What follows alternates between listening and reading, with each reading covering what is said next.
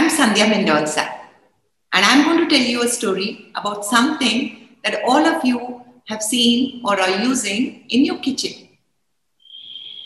I'm going to tell you a story about the pressure cooker, or rather, the story of a person who has made $1 billion company by making pressure cookers here in India.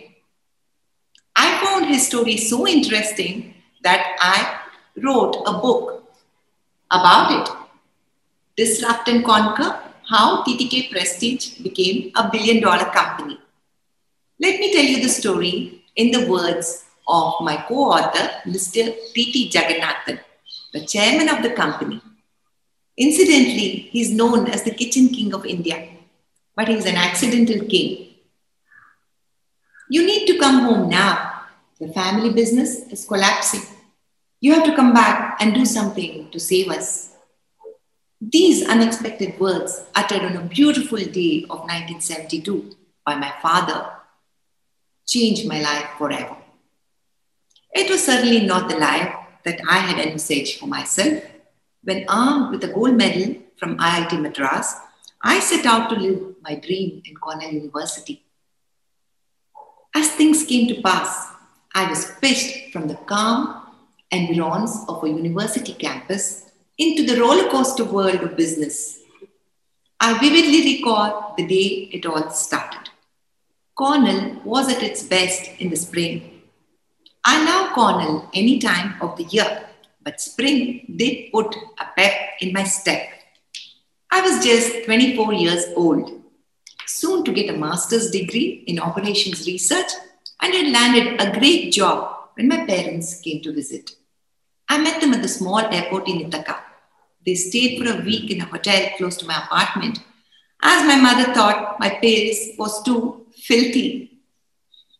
The day before they were to leave for home, the three of us sat down for dinner. The conversation that followed changed the whole course of my life. Destiny takes us on paths that we have never imagined for ourselves. Enjoying a carefree life in America, I was far removed from the turmoil and chaos that had gripped the family 13,000 kilometers away in Madras. The family business that was started in 1928 by my grandfather, TT Krishnamachari, was sinking. As we finished our meal, father told me, "You need to come home now. The family business is collapsing. You have to come back and do something to save us." My first and incredulous reaction was, why is it in trouble? And why can't you or Papu, that's my older brother Ranganathan, handle it? I'd always assumed that as the eldest son of the family, Papu would take over the business from my father. This had influenced my choice of becoming an academic. But father said, he's not going to do that. You have to come and help. A second revelation followed. Papu had become an alcoholic and was in no condition to run the business. My younger brother Ranganathan was far too young at that time. I refused. I had never taken any interest in the business. I had not even visited one of the 20 factories that we had. I told father, I can't do that. I'm an engineer. What do I know about business or marketing or finance?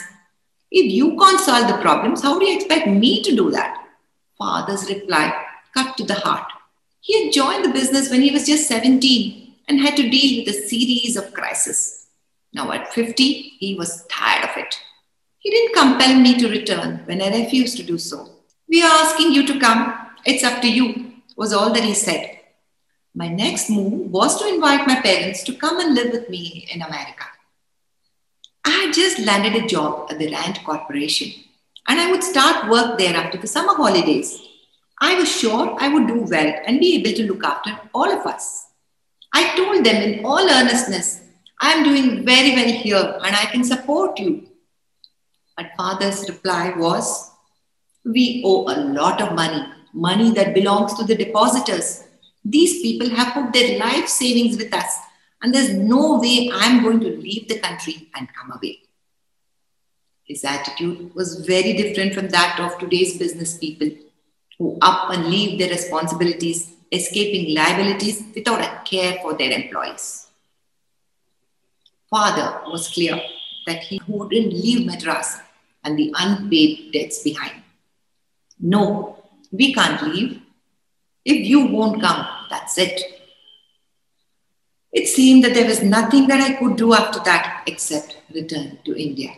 I realized that I could not keep refusing my parents' request to return. But I was also reasonably sure that whatever the problem was, it could be sorted out without too much trouble, and I would be able to go back to Cornell. I'd completed only 2 of the 4 years course for the doctorate that I had worked on. Man proposes, but God disposes, and I had to leave America without my doctorate.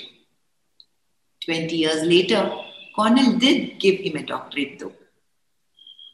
I was so sure that I would return to the US that when I followed my parents to India, I left all my belongings, clothes, bags, and books back in the US. I was optimistic that I would be able to figure out what's wrong, help father tide over the crisis, and have the business back on track. How naive I had been to think that, and how little I knew about the mountain of problems that lay ahead. Mr. Jagannathan says whatever he is today is because of the grounding that he got at the Indian Institute of Technology, Madras. IIT Madras defines who I am today. As my experiences as a student there have influenced me the most and in a lot of ways. For one, I was brought up in a household where we children thought we were kings. In IIT, nobody is king. All your rough edges get smoothened off when you start living with people who treat you like they treat everybody else. You start learning how to mix with people as an equal. That was an important learning experience for me. The second change was the move from an air-conditioned room with a fancy bed to a small room with a steel cot. I got used to that too. Many people can't handle the pressure and stress at IIT. I too struggled during the first 6 months and wanted to quit. But my mother advised me to stick it out for a year at least. I am very competitive, and when I decided to heed my mother's advice, I took to my classes like a duck to water. I blossomed here. Until I came to the IIT campus, I had never come first in anything, though I was among the top scorers in school. I topped my IIT class that year and topped in all my 5 years on the campus. After I scored the highest marks in class during the first 2 years, my mother made up her mind in the third year itself that I must get the gold medal in the final year. That did put pressure on me. I gave up playing the violin to focus on my studies. I was very fond of the instrument and I'd earned a diploma from the Trinity College of Music, London. I got a gold medal there too. But the violin is a very difficult instrument and requires regular practice. One can't play it intermittently. Before I joined IIT, I had to make up my mind as to whether I would continue with the violin or not. I chose academics over music. I thrived in the campus. From being an introvert, I became an extrovert, and my leadership qualities were honed during my stints as General Secretary of the students' body and captain of the tennis team. And in my final year, I did win the gold medal, much to my mother's joy. Having taken to campus life, I set my sights on America. I liked everything about academia, and my plan had always been to become an academic and stay in the US as a professor. As teacher's salary were very small back in India, even in IITs. What impressed me most about Cornell was its method of education, which was very different from those in Indian colleges and universities, including IITs.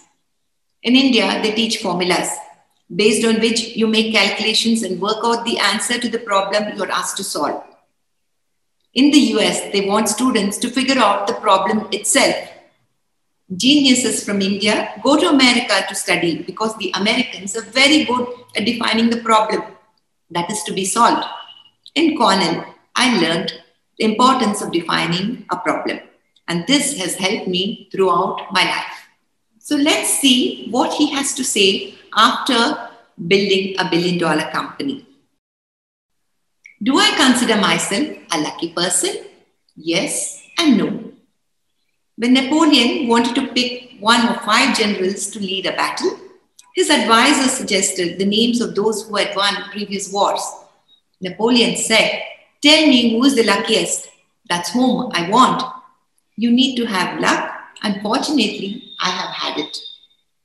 Let me give you a couple of examples of luck. Paytm, the electronic payment company, was struggling for 6 years until the government demonetized the rupee in 2016. Then Paytm's business grew so much that Time magazine listed its founder, Vijay Shekhar Sharma, as one of the 100 most influential people in the world. Is that luck or isn't that luck? Similarly, Sunil Bharti Mittal, whom I used to know very well, got lucky. He owns Airtel. He was in the right place and at the right time. We were both in manufacturing. I was making pressure cookers while he was making landline telephones. He started by making a telephone called Beetle in Ludhiana, which was not a very big product. When the government opened up the telecom industry and invited applications for licenses, he moved from manufacturing to telecom services. He didn't invent the mobile phone, but by moving from manufacturing to providing mobile telephone services, he grew Bharti Airtel into a global telecommunications company. That's great timing. On the other hand, there was a phone manufacturer here in Bangalore who was even bigger than Beetle and had a Swedish collaboration. This company died because it was just making landline telephones and could not survive in the world of mobile telephony. I didn't have the kind of luck that Sharma and Mittal did, but I've had luck of a different kind, which has included a combination of logic, blessings, and self-belief. I had luck in the sense that I followed logic and did the right things accordingly. Now, that doesn't necessarily lead to success. If luck is not with you, everything can fail. The most important factor in my success was my parents' blessings. My father supported all my decisions, and whenever I felt depressed, I would go talk to my mother, who would say, "You will pull it around, Jagu. Don't worry. I know you will pull it around." The blessings of my parents have seen me through. When Hanuman was entrusted with the task of finding Sita, he wondered how he would make it across the sea to Lanka. Jambavan told him, "You don't know this, but if you leap, you can cross the sea." Similarly, my mother used to tell me constantly, "You can do it." And I was able to do what I did. I have 3 simple rules for running a business. Get down to the office every day. Look at the details. Don't look at the big picture. Look at the small picture. The big picture will look after itself. Apply your common sense and not just what you read in your textbooks. It's important that you get to work every day and you look at the details, because it's in the detail where you lose money. You only have to look at our own businesses to see how things can go wrong if one only looks at the big picture. My father started businesses that were great. The big picture was fantastic, but it was in the detail and in the execution that things went wrong. You must not be afraid to use your common sense. It's largely the elementary things that work. When I came up with the GRS, or the gasket release system, that saved our company, all I invented was just a hole in the lid, but the company would have gone bankrupt if not for that hole in the lid. And all it took was for common sense to fix the problem. These are the rules that have made TTK Prestige a billion-dollar company. If you like the story, why don't you read the book? I enjoyed writing this book, and I'm sure you will enjoy reading it.